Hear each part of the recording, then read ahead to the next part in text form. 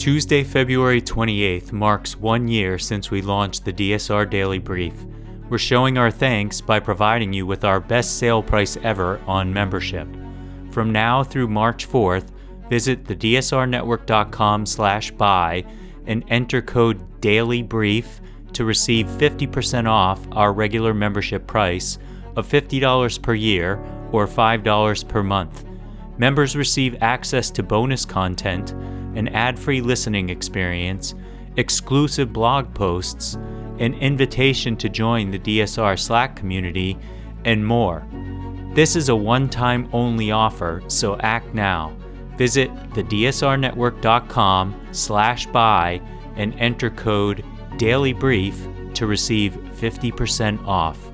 Thank you for your support.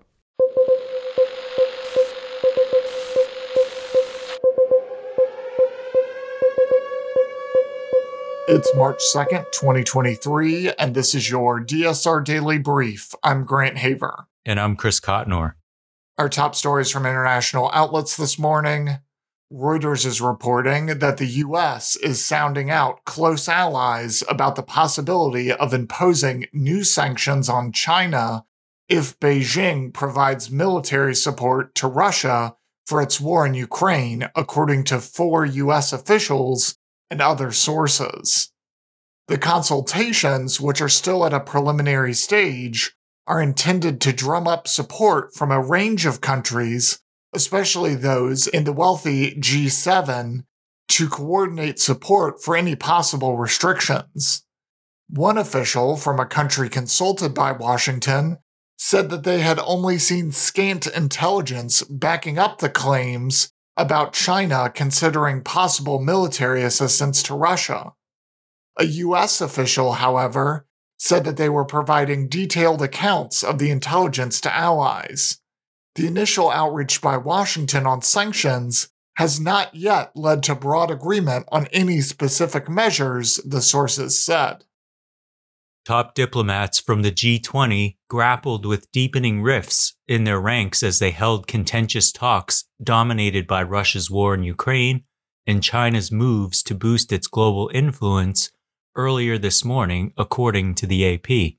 And while others, including U.S. Secretary of State Antony Blinken, chose to highlight their positive roles in addressing world crises, the divide was palpable. In a video addressed to the assembled foreign ministries in New Delhi, Indian Prime Minister Narendra Modi urged them not to allow current tensions to destroy agreements that might be reached on food and energy security, climate change, and debt. While they were all in the same room, there was no sign that Blinken would sit down with either his Russian or Chinese counterparts. Ahead of the meeting, Blinken said he had no plans to meet with them individually, but expected to see them in group settings. Al Jazeera is reporting that India's Supreme Court has ordered the setting up of a bipartisan panel that will include the Prime Minister and the Chief Justice to select the country's election commissioners, ending a practice of government effectively choosing them. The new panel will also include the leader of the opposition in the lower house of parliament or the opposition party with the highest number of members in the House.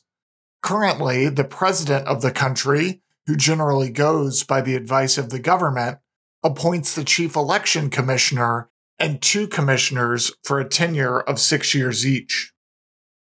Elsewhere, Deutsche Welle reports that the U.S. intelligence community concluded it was unlikely that the so-called Havana syndrome was caused by a foreign adversary.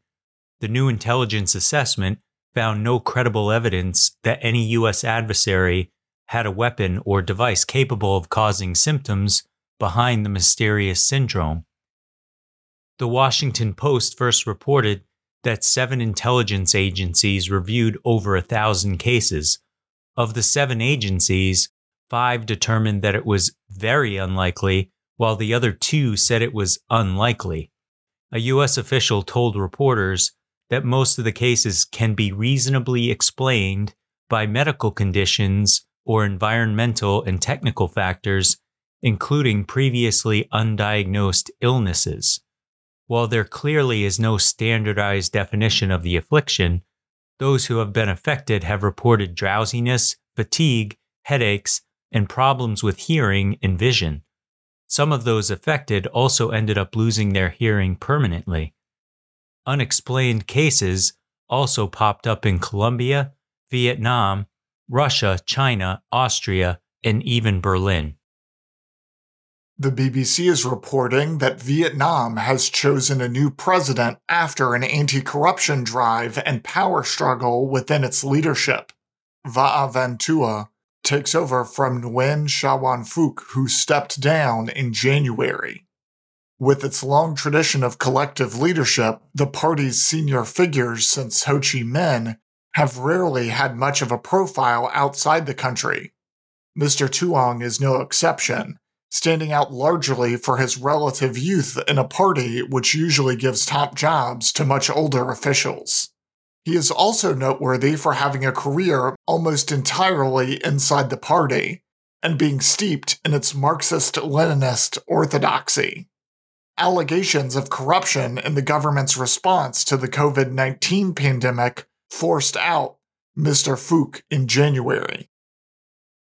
According to Politico Europe, Eurozone inflation nudged lower to 8.5% in February from 8.6% in January, easing for a fourth straight month, but less than expected, preliminary data by Eurostat showed Thursday.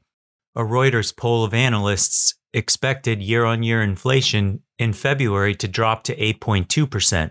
What's more, core inflation, excluding energy, food, alcohol, and tobacco, kept rising to a record 5.6% in February from 5.3% in January, posing a fresh challenge to the European Central Bank's efforts to bring inflation back to the 2% target.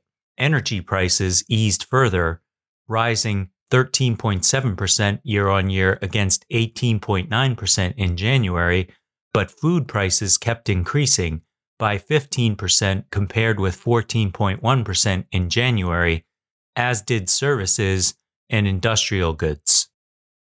Kenya's The Nation reports that Burkina Faso has scrapped a 1961 agreement on military assistance with France, a move that comes only weeks after it told the French ambassador and troops supporting its anti-jihadist campaign to leave the country. The Burkinabe Foreign Ministry advised the French government that the country was renouncing the technical military assistance agreement reached in Paris on April 24, 1961, according to the correspondence dated February 28. The accord was forged between the newly independent Republic of Upper Volta, as Burkina Faso used to be called, and its longtime colonial power. The move marks a further downward spiral in relations since the military toppled Burkina's elected president last year. In lighter news from the AP, doctors, lawyers, celebrities, there's a new cosmetic surgery of sorts that has snared them all. By that we mean handing over money to hire a calligrapher for a fresh take on writing one's own name in cursive. A corner of TikTok, Instagram, and other social media is dedicated to signature design, and it's keeping practitioners busy. Priscilla Molina in Los Angeles does a minimum of 300 custom signatures a month, offering packages that include up to 3 ways to sign, limitless drafts, or a new set of initials. She charges between $10 and $55, using the motto, "Where originality meets legacy." Molina said her Planet of Names clients include professionals and famous people in search of new ways to sign autographs, though her lips are sealed on the identities of high-profile signature seekers. In general, Molina said, people come to her for signature makeovers for a simple reason. They're tired of the way they sign their names. That's all the news we have for you today. Be sure to rate, review, and subscribe so that more people can find the show. If you have a tip, topic, or correction you'd like to flag for us, please email us at podcasts@thedsrnetwork.com.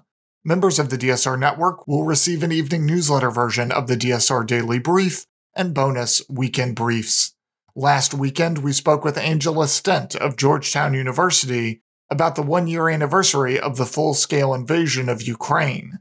If you aren't a member, go to thedsrnetwork.com and become a member to make sure you never miss any of our analysis. If you want more in-depth discussion of these issues, be sure to follow the links in the show notes to read our sources and tune into our sister podcasts on the DSR Network. Stay safe and stay tuned to the DSR Daily Brief.